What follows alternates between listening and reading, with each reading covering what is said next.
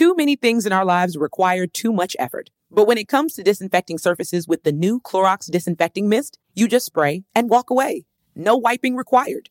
The aerosol-free Clorox Disinfecting Mist kills 99.9% of germs on hundreds of surfaces with an easy-to-use continuous sprayer. And it comes in 2 delightful scents with the reusable sprayer and refills that help keep plastic out of landfills. Try the new Clorox Disinfecting Mist today. Use as directed. Rinse required on incidental food contact surfaces. How about we heat things up tonight? How so? Get a little fresh, add some steam, sizzle, and spice. Wait, you're talking about going to Outback again, aren't you? Fire things up at Outback Steakhouse. For a limited time, try our bloomin' fried shrimp or get fresh with our new strawberry salad. Go big with our bone-in ribeye or the filet and grilled shrimp on the barbie. Then cool off with a cucumber crush or peanut koala. Try them all before they're gone. Let's Outback.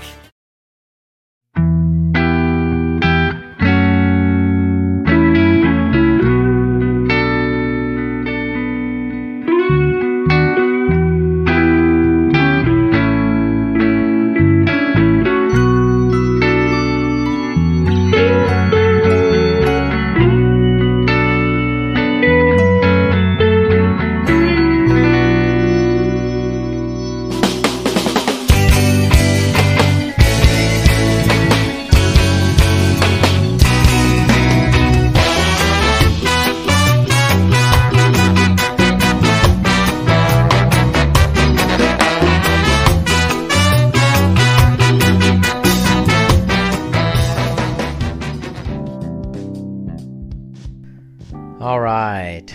Well, today I had a wonderful dialogue with Priya Jindal. And Priya helps expats and military veterans transition into civilian life. This is a topic that is really close to home for me, as I grew up in a military family for all of my childhood through teenage years and early college years. So I have a very good understanding of what it's like to be in a military family and to watch a family member transition from that lifestyle to civilian life. And I'm so happy that people like Priya are around now to help military veterans move on into civilian life and to handle it in a way full of dignity and grace. So I am excited for you guys to check out this conversation, something that's near and dear to my heart, on Dr. D's social network. My guest, Priya Jindal. All right, back in the network, this time with Priya Jindal. How are you? I am well. How are you doing? Good, good. Hey, I have to say that it's funny, we had our off-air talk, and I was sitting in my car talking to you, and I was like, this is like a really pleasant conversation. like really good. We went on for a while, if I remember. Yeah, no, that's such a lovely thing to say. Thank you. Yeah, of course. Well, we're going to talk a little about the military and your experience with working with military families and things of that nature. And you were like asking me all these questions about me growing up in the military. And I was like, I never get asked questions. This is awesome. Oh, really? Yeah. So Never. A lot of what I do is coaching, right? And that's all about asking the questions. It was nice. I was like, oh, I get to be on the other side of this a little bit. Yeah, no, that's how dialogue goes, right? Yes. I want that during these, but sometimes, it doesn't necessarily happen. But I would love to just hear about your origins with the military. I think you grew up kind of around the world, right? Yeah. So I'm the children of immigrants, but my dad joined the U.S. military when I was about 1 year old. And he was in there active duty for 8 years. So I have 2 siblings. They were both born when he was in. And he really joined because of us. So he always tells me that when he was in basic, the thing that kept him going was a picture of me, apparently as a newborn or something, on his dresser or whatever the table looks like, I guess. Yeah, so I grew up as a military brat, and I was we were in until I was about 7 or 8. And then we got out and moved back to his home state of Ohio, which was eye-opening for me. Oh, yeah. Yeah, I just, I was just saying this to somebody the other day. There, excuse me, there are things about America that you grow up knowing if you grew up here that you don't know if you didn't grow up here. Right, right. And so walking into civilian schools with just enough awareness to start to try to put pieces together was quite a challenge. It was definitely my hardest year of school. But just, things like what's current today, race relations, what does class look like? I just had no real perspective on that at all. So coming into that was really eye-opening. And my dad, he got out after the first Gulf War, mostly because he wanted to spend more time with the family. And I think watching his transition out and how challenging it was for him, this is, it's a different era. It was during the peace dividend. So it wasn't, veterans weren't necessarily given the same status that they might be today. And so it shaped the person I am by watching him sacrifice for his values and priorities and to have the wherewithal to stick to those priorities. Yeah, it was interesting hearing about that from you because we had a different experience with whereas my dad got out of the military when I was in college. So I had lived my entire childhood through teenage years being in a military family for that, which is, I think I had told you how my parents got stationed somewhere else when I was in college and I had no clue where they lived. And so they had to give me directions to get to their house, which was a strange thing, very strange. Yes. Yeah. How was it for you though? Like going into university where you get greater diversity, maybe it's not as impactful. I don't know. What was it like? I thought it was very similar for me because the high school I went to two different high schools, and one high school was in the deep south of the United States in Georgia. And it was really only black people and white people in the school. It was right down the middle. And then when I went to high school, I think it was from my sophomore year to senior year, I went to high school and man, I'm blanking on when we're at the high school. That's terrible. It was in Virginia, and it was formerly called Robert E. Lee High School. It made the news because they changed the high school to John Lewis High School. Yep. That's where I went. Okay. Yeah. So I went to that high school, and that high school was crazy diverse. I mean, I think it was the first time I had seen really anybody from Indian culture, Arab, Middle Eastern. I was like, whoa, this is very different from me, So when I got to college, it was pretty similar because the high school I went to was so diverse for that, Yeah. Yeah. Were you primarily stationed in the U.S.? Yeah, mainly the U.S., but I was born in Germany, and then we lived there when I was preteen. Okay. For that. How about your dad? Was it all U.S. based? No, so we did 5 years in Mississippi and then 3 in Germany. And Mississippi? Yeah. Wait. Back the truck up. Mississippi. What was that like? I mean, I was very, very young, and we did live on a base.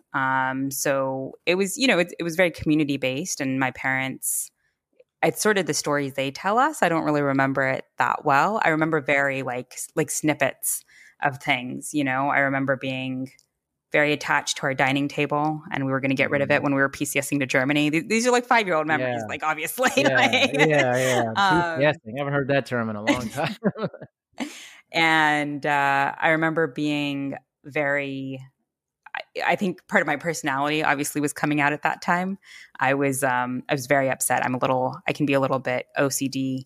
And one of my neighbors got on my bike, on my tricycle, and she had been in her swimming pool. And so she made my seat wet, and I was very upset about that. But it's those are my memories. They're so childish. I do remember people, that were around us.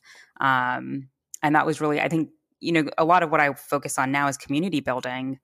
And that's so much of what it was for my parents too. They tell us stories about, they didn't know how to find, other Indian people. That's where they are from India.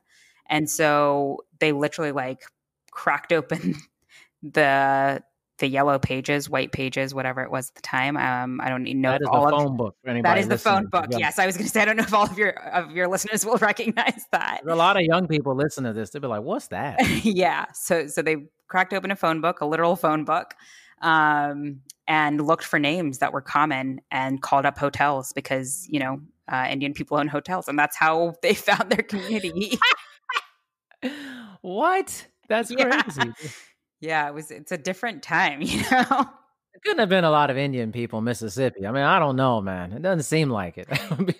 I have a good friend who's from Mississippi, not far from where that was, and two of the families that we knew well, we're still in touch with. So you're right. I don't think there were many, but like that also breeds that like solidarity or like sense of community, and belonging. Because you're like, okay, there's just however many of us, so we have to stick together. I think that's a thing, and like I know it's kind of this is how this goes. This kind of goes all over the place, but like, do you find that that's a cultural thing that other Indian people seek each other out when they get in different places? Because as a Black person, I haven't experienced that. Like we try to do that in those environments. I haven't. I mean, I didn't experience that growing up, but I have several Indian clients, and I feel like the story you're telling me is very familiar in that sense. Mm-hmm.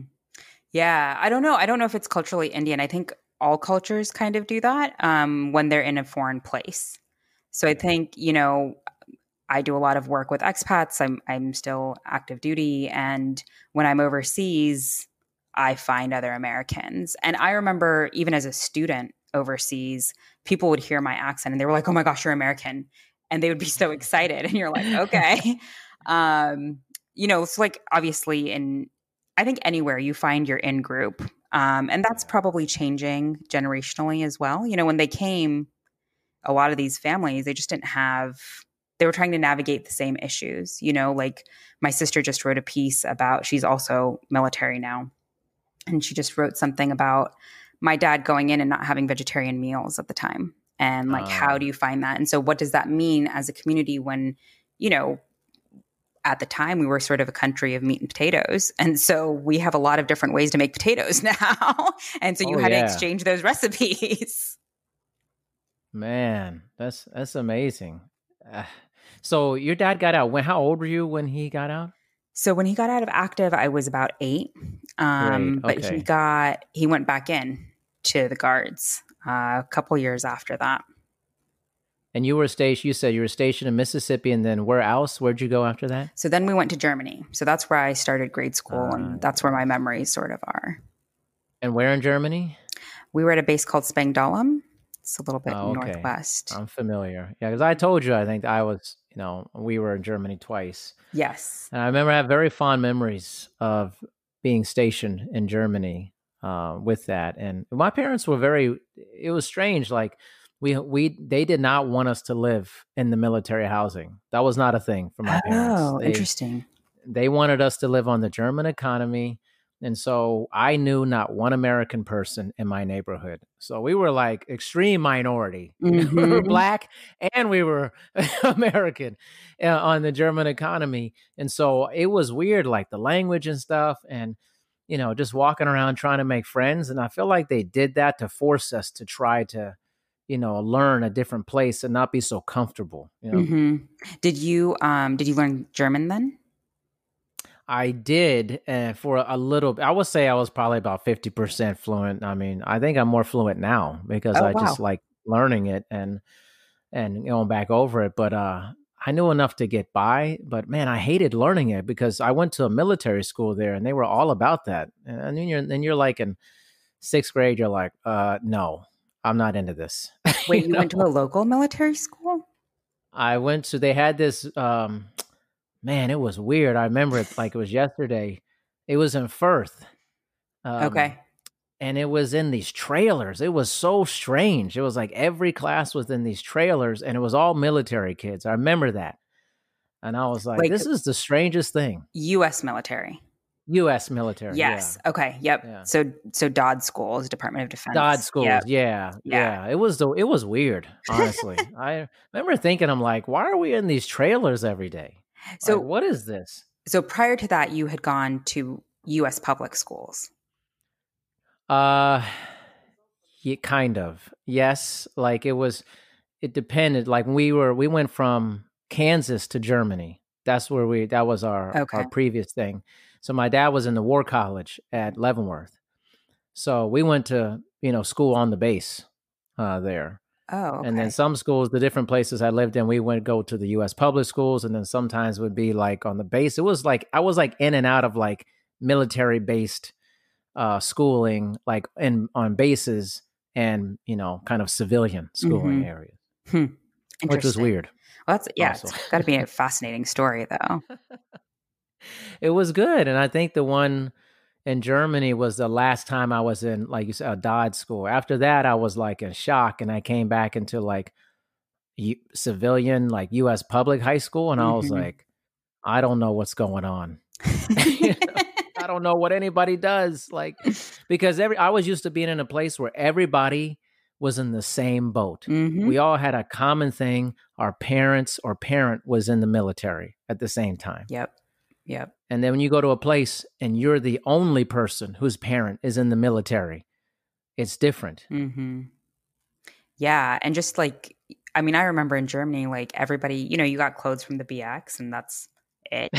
So everybody looked the same. So when I came to the US, there was this whole thing about like expression. And I was like, who cares? Really? Like that's kind of how I felt. But it was like, and then like things were popular, which I didn't really understand. I was like, what? Like you either have access or you don't have access. Like there's nothing else there. So it's an interesting adjustment, I think, from that lifestyle to a civilian lifestyle. Yes. Actually, I remember that when we left Germany early, because that was, the Gulf War time, the whole deal. And so they were shutting down bases in Germany. So our base in Schwabach was getting shut down. So we were there 2 years. We were supposed to be there 3. And my parents were loving it. They loved Germany. I hated it when I was like teenager level. I was like, no, I want to go back to America, And then by the time I started liking it, it was like, they were like, no, we're going to the US. And I remember when I got back, we flew into Philadelphia. I never forget it. And I kissed the ground. I remember kissing the tarmac and was so happy, but it was foreign to me. I had been gone too long where like everything that was cool in the United States, I had no clue that it was cool at all. It was just like, what's that? What's that band? What is, like it was in a cave for 2 years, Right. Literally. Yeah. Yeah. There's like, especially at this time, we're talking about the early 90s. You didn't have the internet. You didn't have these access points to sort of be as connected as we are today. And I think you had letters to stay in touch with people, like literal handwritten letters, right? Yeah. And then you were living a totally different life. And I think many of us sort of put our lives on pause wherever we're leaving. Yeah. And then we come back and we're like, wait, what? No one else paused? And that's, a lot of what I do actually is talking about that, is like, how do you fast forward and catch up essentially with that? Yeah, it's really challenging. So this is with people who are transitioning out of the military, or tell me, I want to know the mechanics of your job. Yeah. So I work with 2 different populations. I work with anyone who's returning home from overseas, so expats coming back to their passport country, as well as veterans transitioning out. So basically what I do is like cultural transition. So you are going cultural transition to a familiar place, which is pretty unique in the space, which is mostly regarding general cultural transition. And so the idea here is that like, clearly you didn't join the military straight out of the womb. So probably you've had civilian experiences. And then you go into the military and you come out and there's an adjustment period because you've been in a system for so long that it's really challenging to walk back into the old system, right? So I was doing a talk on this yesterday and we were talking about you may prepare for meetings very differently, right? You're going to show up on time, you're going to have an agenda and you've got goals. And an organization may not have that same agenda or goal or culture, right? They may just show up when they show up. Or I love this. I always have folks who are like, why do civilians walk so slowly? Like, don't they need to be somewhere? I totally get that. I Right. totally get that. Same thing on bases. You're a base rat, man. Everybody's moving with a Yep. purpose, which are going places. Yeah. So those things are like, they're really small, but they start to add up where you're just like, why is everything so hard? And then for my expats, it's a lot of expectations management, like you sort of exactly what we were just talking about with everything being on pause. You come back. I'm actually writing a piece on this right now, and you meet everybody, right? You meet your family and friends, and you're like, okay, this is great. I've got a community. It's going to be awesome. And I don't have to create it. And I understand everything that's going on. And then, the first thing that happens is you go to the grocery store, and you probably freak out, depending on where you were. And you're just like, why? There's way too many choices. Like, why are there? I was just in the grocery store, and I was like, why are there Minion cereals? Like, what do Minions have to do with cereal? And I live here. In the commissary anymore, man. Right? Exactly. So it just expands dramatically. Which is great, right? We always talk about how great choice is, but it can be paralyzing as well. And I think that's what a lot of people face. So you overcome all of that structural stuff, and then you realize that all those people you hung out with in that first month or two have moved on and have their own lives, and you aren't really a natural part of it anymore, right? So they aren't calling you out to dinner or lunch or whatever. And how do you rebuild those connections when you sort of disappeared on them for a couple of years? So what we do, we have 3 lines, but primarily, so we have a reorientation workshop where we talk about a lot of this and how to navigate it.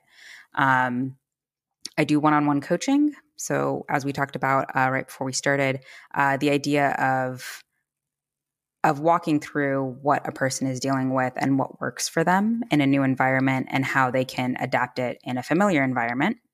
And then lastly, we do a whole series directly with the organizations that are sending people abroad and bringing them back. And we do both things, workshops and coaching with them. And those are more tailored to their culture and their goals for those employees. Gotcha. Do you feel like there's a lot of struggling, especially with expats coming back from international places to their home country? I think there's struggle that they don't recognize as reentry struggle. So I think they sort of misperceive it in some sense. And that's not any fault of their own, right? But like it manifests in ways that as a culture, we don't really talk about. So some of the stuff is really easy, like the grocery store stuff, right? I had a friend call me once from the airport, and she was like, my parents want me to take a cab home. And I was like, okay. And you're in New York? And she's American? And she was like, yeah. And I was like, okay, yeah. What's the deal? And she's like, I don't know how I'm going to do this. And I was like, well, let's think through like the strengths. Like you speak the same language, Yes. That's step 1. You know where you're going. And so she was like, okay, I think I can do this. But like, there are those freak out moments where you're just like, wait a minute, how am I supposed to do this? Because you just haven't done it in so long. The first time friends that come back, the first time they get in their cars to drive, I remember the first time I drove, I was like, people are going way too fast and they should definitely not be on their phones. They're all going to die. Like this is crazy. Yeah. So there's that stuff, like the stuff you see around you. And then I think there's this really big social piece where you sort of feel like you don't belong anywhere. And that's a critical piece of fulfillment and happiness for us as social beings. Man, that part hit me hard because I remember one of my favorite things about being in a military family was, these bases, at least the ones that I was on, they did a great job of creating community for families. Yeah. And, it was just like from the sporting teams to officers clubs, different, potluck. I was just telling my wife the other night because I've had a couple military-based folks on, and I said, man, I remember all the potlucks. Everybody would always do potlucks on military bases and come together. And I always remember how much I enjoyed that. And I remember coming back to America, I was like, there was just none of that. Mm-hmm. Like you come back and you are the foreign person in your own land, essentially. And especially as a kid, you move to, you get stationed in a place where everybody grew up together. Yeah. That was their home. And you are the person who has never grown up with anybody. It's very difficult to make friends and to be entrenched in that environment. Yeah, it's such a great point. I think part of that is also, what you said, everyone grew up together. And so you're just an outsider. Whereas even on a base, when you arrive, yes, the community gets it and does things, but it's just so transient, right? So everybody's very comfortable with being like, all right, let's meet up and like figure out what's going to work for 2 years, even if it's only 2 years. And that's really rare. Yeah, it just works together. It is. It's just like you get plopped into whatever base you're in, and it's just like, boom, community set up. Everybody knows what time it is. Everybody knows they're on a short-term leash. You connect with people. There's all these systems set up for you. And I missed that a tremendous amount when I got into high school, because that's really when we stopped moving onto bases. That's when we started living like everybody else in suburbs, communities.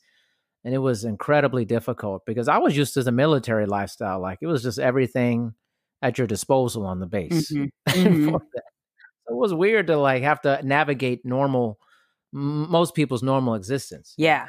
Yeah. I mean, just like, things like, oh, I have to hire movers if I want to move. The government does that for me. Or like, oh my gosh. My parents never complained about that because it was always like taken care of, or, they were getting their housing paid for.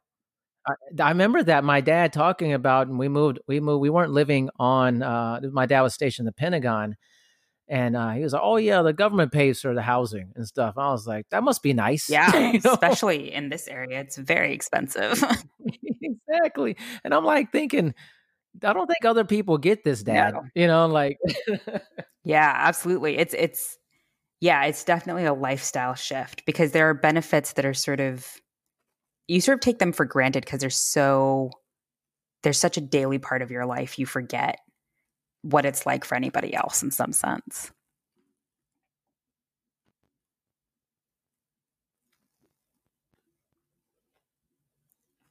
I think I just lost you. Oh yeah. My Wi-Fi went out. It was weird. Like I'm experiencing everything that everybody in the world is experiencing. So many people on the internet at the same time in a house, and then blowing up each other. I was like, oh, this ought to be interesting today because my daughter's my daughter's doing, online schooling. My wife's in virtual classrooms for her college that she teaches at, and I'm doing a podcast. Wow. Yeah, you've got a good load on your Wi-Fi. Yeah, so everything's, the bandwidth, but yeah, I think it's interesting. And now, are you dealing with people who are deployment as well? Families who are deployed? So far, no. Mostly what I end up working with is people who are transitioning out. So either retiring or leaving after the end of their contract and going into the civilian sector. What's the, I don't know if what's the percentages of, how long people are staying in the military these days? Are a lot of short timers, career military people? What's it looking like? I'm not sure what the statistics look like. A lot of the folks I get are the ones who've been in for 10, 12, 15 years. So it's it's a bigger transition, but the folks I talk to, not for work, just, out of friendships and stuff, they all left earlier than that. And they actually struggle with a lot of the same things, but maybe don't have, maybe we, the veterans organizations, aren't doing enough to actually speak to them in a way that's accessible. What do you think's the difference between people who are getting out earlier versus the people who are getting out later? Is it, they're just getting more promotions, or they're enlisted versus officers? They're different. What do you think that is? I mean, it would be totally speculation. So I want to apologize for anyone who has the actual stats listing. It's all right. It's just speculating. Yeah. Yeah. I would guess that the enlisted folks stay in for less time outside of like the whole promotion issue for officers. But enlisted officers, because of the re-ups and the way that their contracts are structured, I think maybe have not necessarily more flexibility, but maybe they seek out more opportunity, to consider leaving. Yeah. So most of the folks and then again, most of the folks who are getting these services tend to be officer corps as well, at least in my experience, which again is limited relative to some of the very large organizations. But yeah, I don't know. I don't really know why why you see the disparities or what that looks like. Obviously, every branch of the federal government is under so much change these days that Yeah. I'm sure that factors in somehow. Some people may be leaving because they're frustrated by X, whereas other people want more of Y, as is the case in any organization. Yeah. Yeah. That's interesting. What is the most challenging part of your job? I think the most challenging part for me is holding the space for people to really come up with their own solutions and recognize that that they're empowered and have insight when they're feeling really overwhelmed, because there's so many things that they are newly learning or experiencing, and it doesn't feel like an adventure to them, even though if they were doing it in another country, it would. So just watching them sort of struggle through that and being there to help by holding space, but not necessarily, guiding in a specific way, because everybody's journey is so different. So I want them to have that ownership. I think that's the most challenging, and that doesn't last super long. Most people get over that and we start moving in the direction that they want to move in. But those few minutes or few sessions can be really challenging. But what's most rewarding, though, on the flip side, is that when you talk about like people not walking fast enough or trying to choose your clothes or, showing up to a meeting or whatever, it really resonates. And they're like, oh, somebody actually gets it who's a civilian. And I'm like, yes, there are people who get it. They're not necessarily as common, but like there's a language for you to be able to express this. And I think just feeling heard and understood, it's just really powerful to watch that. Yeah. Now, did you say you were active duty? So Actually? I'm foreign service. Foreign Yeah. service. So not military. Interesting. I'm not heard of that before. I mean, there's a lot I don't know about all this, but what does that mean? It's like foreign service. Like, what's division is that? What's the whole deal? Yeah. So it's Department of State.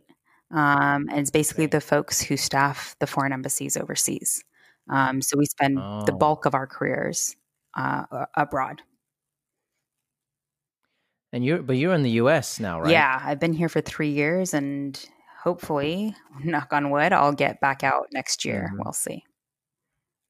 Oh, so is it 2 to 3 years kind of max? Yeah. 3 years is the max. I think there's some places you can extend for a fourth, but generally it's 2 to 3 years. I mean, I know that schedule like the back of my hand for when I was growing up. Sometimes we had the 6-month schedule, and I was like, "Ooh, this is rough." Like. Yeah, that's brutal. I mean, that was very difficult. That was when I was really little. I mean, we had several of those when I was very little, and then they started getting a little bit longer uh, as I got older. Mm-hmm. But I'm always fascinated by people who work with people in the service, because I think a lot of civilians, although there's a lot of respect for the military, and people say, "Oh man, people are fighting and stuff." I think very few, if you're not in the military, it's very hard to recognize what it's like, or if you were growing up in that environment, what the actual lifestyle is like for our service people. Mm-hmm. I think because bases are hard to get into. At least I remember when I became a civilian and I couldn't get on bases anymore, I was actually pretty depressed about it. Honestly. I mean, exactly what you were saying, like that sense of community really exists. That's where the heart of it is. And it is a little bit exclusive. It feels like it. I don't know. It's like I tried to go back to Fort Leavenworth when I was an adult because I loved living there for the year we were there. And I remember it was like almost impossible for me to get back on. And I'm like, I used to live here. Yeah. It's like, it's gotten really and hard. I would go back and forth, Mm-hmm. and after 9/11, it was impossible. Absolutely. Yeah. Like, oh man, like Fort Meade, my parents were stationed there. That was crazy getting on that base. To just visit my parents was like an hour for me to get onto the base. Yeah, it's since 9/11 and it continues today, it's gotten, I mean, it makes sense. It's a secure facility, but it's definitely not easy. And I think you're right. It limits people's access to understanding what that lifestyle is like. And I think that's also why you have that sense of community. They say, crisis breeds camaraderie. And that's sort of the military in many, many respects. And I think that's the thing people struggle with, is that how do you develop that sense of community? Like, people don't have the same sense of urgency, or, basically your life isn't on the line. And so you don't have, you aren't ready to be as vulnerable necessarily. Sometimes I feel like, when you're in a military family, and for those people who served in the military, it's like those relationships are almost relationships of convenience, because you're all in the same, it's kind of like college to me in some way. Like, everybody's living in the same place, and everybody's kind of doing the same thing. And so it's kind of like easier to meet people because they're all literally packed in the same place. As soon as you get out into kind of the general public and everybody's doing different jobs and different stages of their life, it's inconvenient. It's hard to connect with people. Yeah. Yeah, I agree. It is a lot harder, and how many people say that, like, as they get older, they just find it harder to move because how are they going to make friends?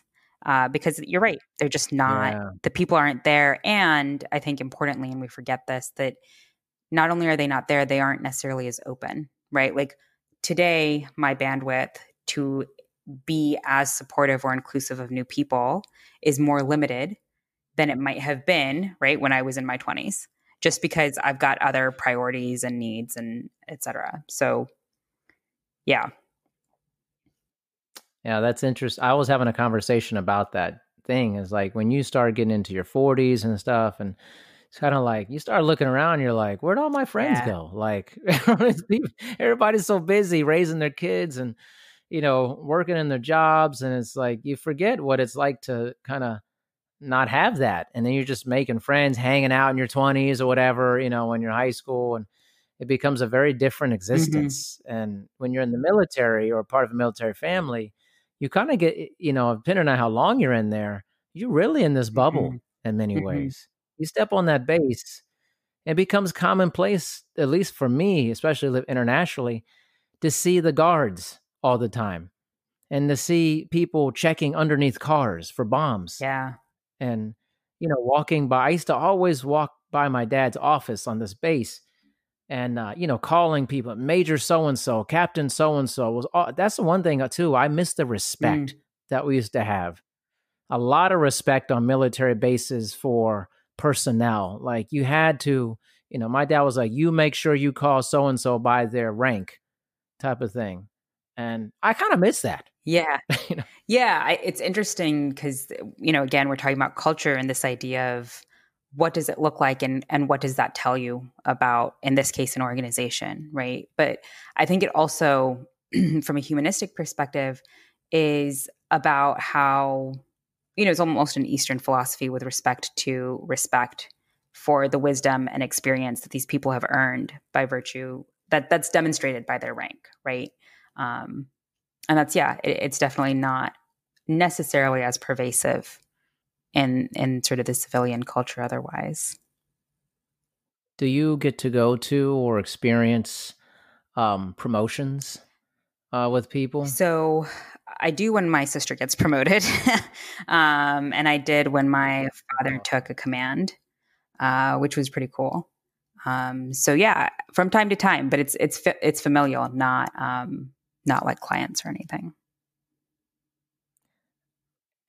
One, it's interesting that you've done that, because I know very few people have been a part of those ceremonies.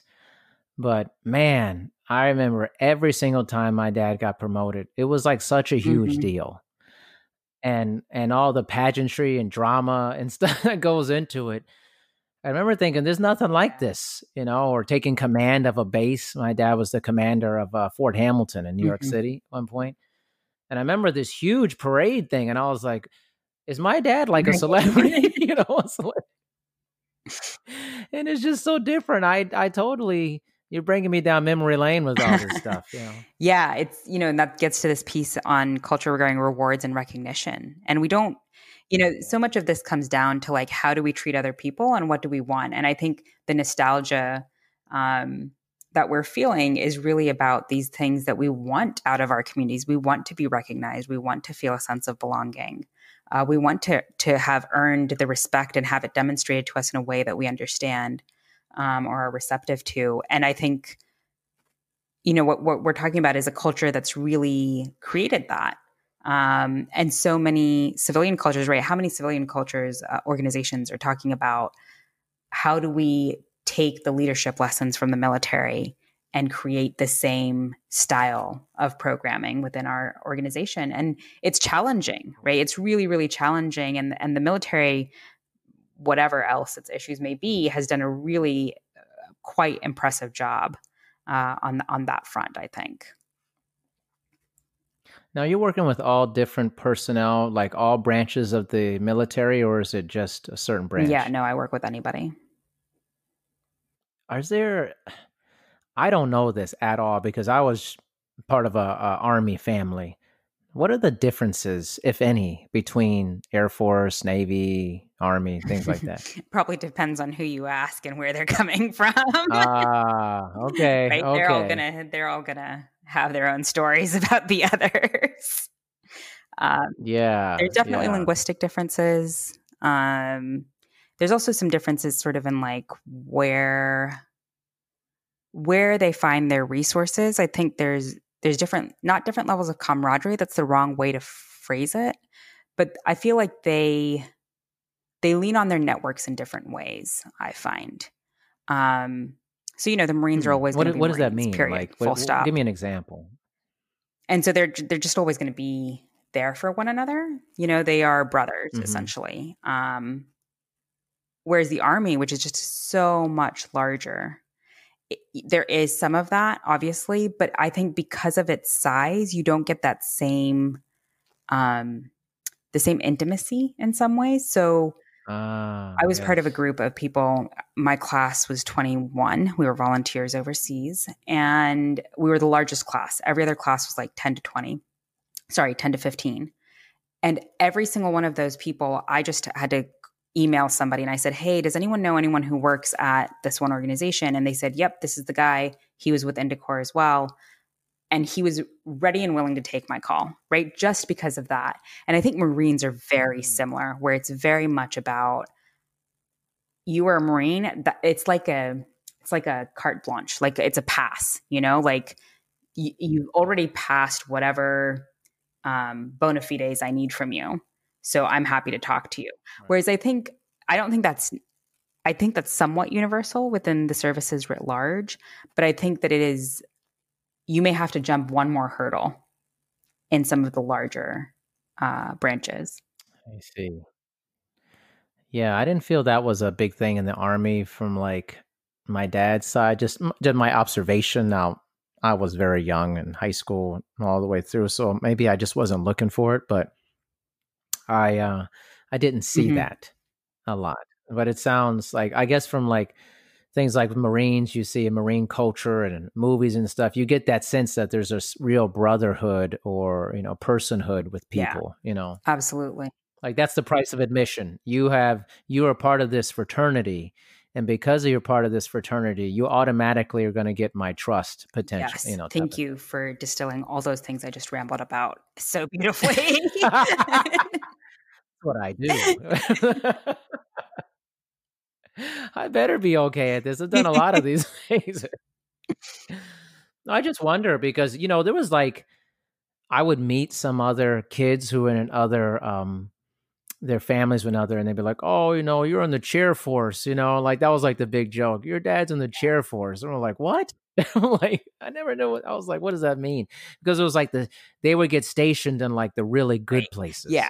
In like Hawaii and stuff. And in the Army, it felt like we always got stationed in weird places that weren't that great. Yeah, there's definitely huge culture differences amongst the branches with how they invest their money. Like the joke is always, the Air Force is always going to build their golf course first because they know that they can always get more money for the runway, right? Because they need that. So, whether or not that's true, that's how the joke goes. And it's, that tells you what other people think about them, et cetera. But yeah, they all definitely have their own cultures.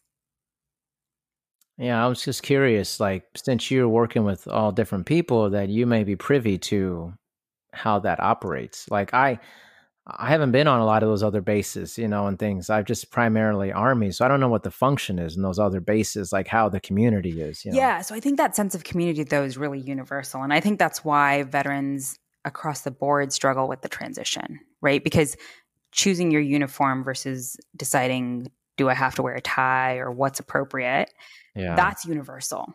The ethos of how do we get things done, and that we're going to sit down and we're going to plan and we're moving towards a goal. And it's not just about consensus building, just for the sake of consensus building. That is pervasive. And I think when you transition out of writ large, the culture, the hierarchy, what you were talking about with respect, that's universal within the service as well.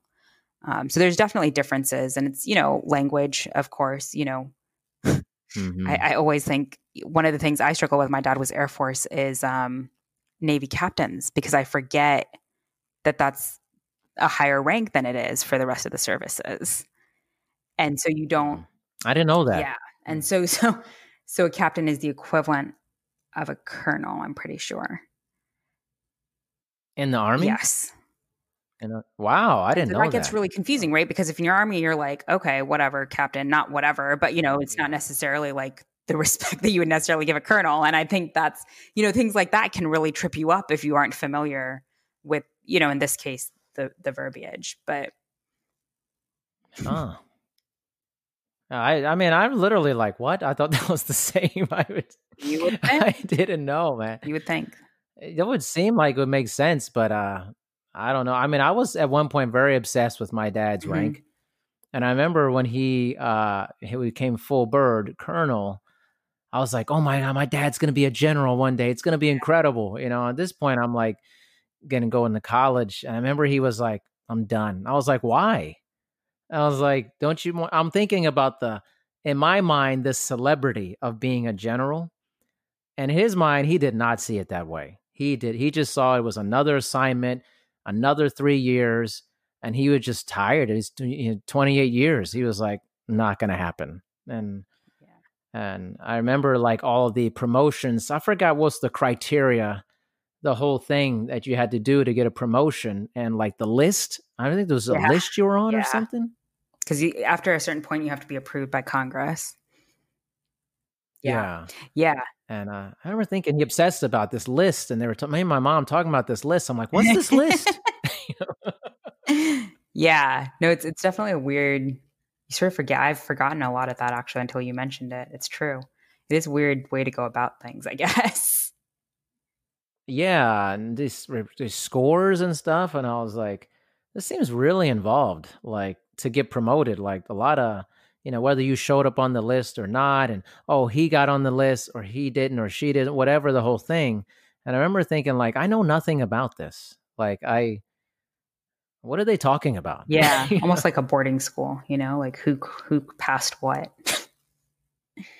Yeah. It's just it's a different language. As you said, the linguistics of it, it's a different culture. It's very tribal in many ways. Absolutely. Its own tribe. The military is very tribal, and how you progress through that tribe, I always found it to be very interesting. Yeah. I hadn't actually ever thought about it closely till you just mentioned it, but I feel like maybe it's a function of bureaucracy, because my organization is somewhat similar, right? Like, who got promoted, you all compete against one another to get promoted.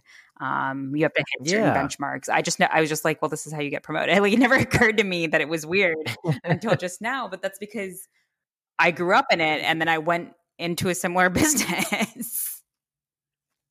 I mean, think about like if you're in a job, there's just some regular job or whatever, you're in some corporate job, and they put out a list of all the people who are up for promotion, Yeah. And they're like, well, here's this list. Jim didn't get on the list, and Jim's upset. And then Sarah got on this, got on the list. And then there was this scorecard. It was like, it's just out there. It's like, it's fairly strange if you think about it. Now that I am thinking about it. I'm going to go look this up. I'm going to ask my dad today and be like, can you tell me about this? Like, this is strange, just so you know. Yeah. I wonder why that started that way. I mean, in some ways, it's really transparent. That's true. I mean, is that a good thing or a bad thing? I mean, you can look at it both ways. I don't know, but I remember people being pissed when they weren't on the Yeah. list. I do remember because that. it's, and in some ways, so this is the second piece of it, right? So it's tribal, and it builds the brotherhood, the fraternity, but it also builds the competitiveness, right? There are a lot of type A's, a lot of high achievers who are going to compete against one another. And so maybe it has a secondary function of making you strive to reach your potential. Do you ever think there's a piece of that? I mean, this is kind of the dark side of things. I don't know whether this is true or not. Like, I remember my parents would say, so and so just is not going to make the list. Like, they keep getting passed over, let's say for like major or something like that, or, lieutenant colonel. Do you think there's an element of that? It's like, we're just basically, you're never going to get there. And so you're not going to get this rank. And so maybe that's a way of a person who like, they're just going to get out at some point because they're not going to keep moving up the chain. Yeah. I mean, I think the billeting process is the same thing, right? Like at the end of the day, a hierarchical structure requires people to leave at each level, right? Like it is a pyramid, which means there just aren't enough slots as you move up. And so I think it is a forcing function. At state, we have up or out. So you are required to leave if you don't get promoted within a certain time. So it's more explicit. Yeah. But I think in any hierarchy, you're going to see some sort of forcing function, whether that's informal, the way it is here, excuse me, or more formal, the way it is with state. That is something I think could be very foreign to a lot of people, because I remember that being a very kind of harsh thing. And once I kind of understood it a little bit, and like it was a reality that everybody knew, if this guy didn't get on the list after a certain amount of times, it was over, type of thing. And again, I think that like, what if that was like a civilian job? Like you just didn't get promoted. Like, what does that mean? Like some people never get promoted; they just stay in a job. Yeah, and I think that's like a big question for the bureaucracy, which is like, is it okay to have essentially experts, right? Like, does your accountant also need to be a team lead and a visionary, right? And like, probably not. Like, and that's, I'm not trying to be derogatory towards accountants. They're wonderful people. But like, as an example, like they have an expertise that is greater value add than probably whatever you want them to also be. And so how do you reward that in these structures? Yeah. I don't think I've ever had these conversations with anybody, honestly. I think that's why I was very attracted to wanting to have this conversation, because it's been an island for me for most of my post-military life, beyond talking to my parents about it. Like, I think I mentioned to you, my dad transitioned very well from the military. He, at least to me, he did not seem to struggle at all. I think he felt he maxed it out and he was good. And I know that, that's not true for everybody, but I think sometimes as the child of somebody who's been in the military, there's kind of this send-off. They get my dad this big send-off and everything and his retirement and stuff. But when you're a child, you don't retire from the military. It's just over. It's just over. You raised such a good point. It's something we talk a lot about. It's called saying goodbye well. And the idea is that when you get closure and you can let it go then, right? And that allows you to let come whatever is next in your journey.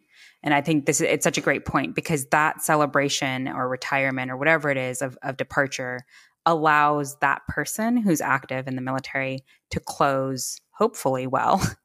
Whereas the rest of the family is sort of like, wait, what? We were busy packing. Like, we didn't realize we should be doing this. Yeah. It's just a different feeling. It's like it's over. And then it's just over. And so it's just like one time you're in a military family and the next you're not in a military family anymore. But then like, my mother and my father still essentially get a lot of the benefits of that. Being my dad being a veteran, and there's a club still, right. There's a community that he has access to, and he can still reach back into that if he wants. For me, I don't have that. Once it was over, it was over. And there was no send off for me and my brother. It's like, now you're in civilian life. Deal with it. I mean, hopefully it gives you enough skills to deal with it with grace, right? Yeah. I think it was something it's just an interesting thought process. Like, I don't think I've really thought about it because I don't have these conversations because I don't know a lot of people who have been in my situation. There's a huge organization Um, it used to be called Military Brats. And this is, I mean, many years ago prior, this was like, again, for your younger listeners, like the early days of the internet where it was like, I think it was just like a chat board room thing, like the old rooms. So oh, okay. Yeah, I this is remember like those chat an rooms. old Yeah. school Reddit. Okay. That's what we're talking about here. Yeah, okay. That's the way to explain it, Priya. Old school Reddit for you younger people. So I don't know. And that was all, it was privately run. It was just this guy who was trying to get people in touch with one another again. And I assume they've moved to like the web. I know that the USO does support that. But again, it's just a totally different generation today than when we went through it. When we went through it, you're right. I think there's just, first of all, the military was smaller at the time. Yes. So there were just actually fewer numbers. And then we just didn't have that connectivity, Yeah, no, it just wasn't there. Like, I remember when we would leave our friends, I always remembered leaving. I mean, getting there, I don't have a lot of memories of getting to the bases we went to, but leaving, I remember every one of them. And that was always extremely difficult because you were leaving your friends and there was no way to talk to them ever again during that time. So I know for me, it hardened me hard. Like, I was just like, I'm good. I learned to just rely on my family. I knew I wasn't going to have long-term relationships with my friends growing up.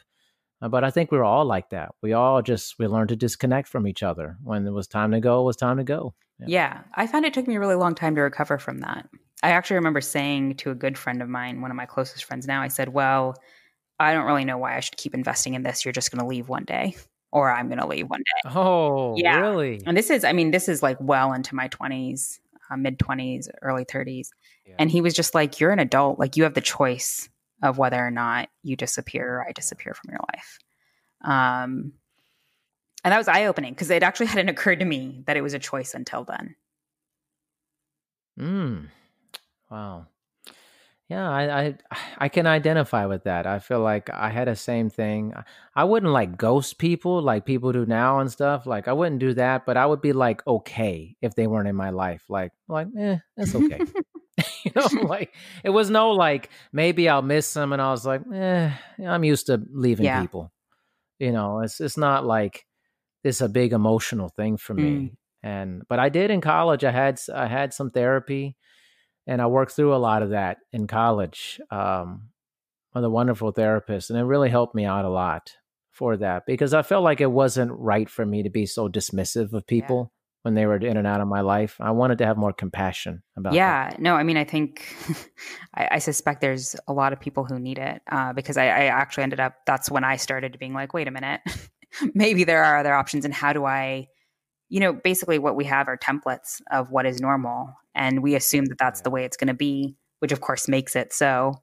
And so, therapy is really about reframing and creating new templates. And so I ended up having to do the same thing and being like, okay, how do I do this in a way that's more complete? And like, to bring it full circle, I got married 3 weeks maybe. Oh, wow. Thanks. Congrats. Yeah. And like, to me, that's like, oh, look, you can actually like sustain a relationship. We were so similar. We were very similar. I've been married 16 years now, and I consider it a huge accomplishment for me personally because I was okay not doing things for a long term. I was like, we just move in and out of things, and I was like, man, I can actually do it. Like, I proved to myself I could do something for a long time with another person. Yeah. And that I was on shaky ground with, I thought, when I was, teenager, early college and stuff. Yeah. Yeah. And those are the bonds that we were talking about, these kids who grew up together and probably still stay in touch. And that it does make a difference. There's a sense of rootedness, not in a place, but with people. And that's what you're talking about with your family. And I think we all need some sense of where we call home, whatever that may look like. Yeah. Is that some anchor? Because, people still ask me, like, where are you from? And I'm like, oh, that's a weird question. I'm like, nowhere. Like, I don't have a hometown. And like, for me, I'll never have that. Where I had a lot of friends in high school and in college are like, they're from this one town. I'm like, I don't know what that's like. What does that mean? Like, you went to school with somebody since first grade all the way through high school. I'm like, that's so foreign to me, Yeah, it's exactly what you said, right? Like, because the military is such a small proportion of our general population, it's really hard for civilians to understand and access that lifestyle in the same way that it's hard for us to understand or access the alternative lifestyle. Yeah. Would have been great if I had like a smartphone back then. It would have been amazing to like text my friends throughout the course of, oh, where are you living now? What base are you going to? Or where's your dad or mom station? Like, it was like complete radio silence after that.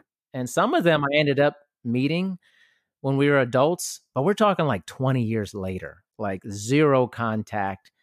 They looked like a shadow of themselves as adults. I'll never forget one time I was in high school. And somebody I went to on Bradley Elementary School in Fort Leavenworth, I remember this girl I went to I was in her class in 5th grade. And then first day of school, when I was like in 11th grade, she was in my class at this high school. And she didn't remember me. She had no clue who I was. Well, that's a very impressive memory on your part. Yeah, I saw her and I was like, this is crazy. I can't believe this is crazy. Like, what are the odds that we're at the same high school, U.S. public high school, and we were stationed way far away at one point. And I went up to her and I said, hey, I don't remember her name now, but I said, hey, we were in 5th grade together. She goes, who are you? And I say, you remember me? Bradley Elementary School. We used to ride our bikes together. And all of a sudden, her eyes got real big. And she was like, Darian, oh my gosh, because you don't look the same. You start to look different. Everything's changed. You go through puberty. And I remember thinking that was like a lifeline to me because I was like, I knew somebody actually. Yeah. Yeah. And I guess that's the other piece of it, right? Like your network, I think we forget how rich that is, right? Because those ties, even if they were short-lived, were really strong. And that just means, obviously, all about networks, given your whole deal here. Exactly. But like it's really powerful. That might be why I have my podcast, Social Network, because I'm always trying to create a big network. And I think it's because I never had one growing up. That was a continuous timeline of it. It was all these different timelines and different people and different places. And so I think sometimes I just crave the stability of creating a network that I can have for a long term with that. So. Yeah. It's what you call home. Yeah. Well, sorry, this turned into my therapy session for your episode. Not at all. What a pleasure. It was a really lovely dialogue, I feel. Yeah, I mean, I'm grateful that you wanted to spend time chatting with me, and we got to talk about the military, something I never get to talk about anymore. So thank you. My absolute pleasure. Thank you. I will be in touch with you, Priya. Thanks again. Sounds great. Take care, good Darian. So let me ask you something. How do you get your news? Because I know you want to stay informed with what's going on here in the world. There's so much going on a regular basis. And it's something that's been a problem for me personally. And I've been searching and searching and searching, and finally, I found a news source that I think all of my listeners are going to love. It's called The Donut, or the dose of news useful today. The founder and CEO, Peter Nowak, is a good friend of mine, and when he turned me on to it, I was just blown away.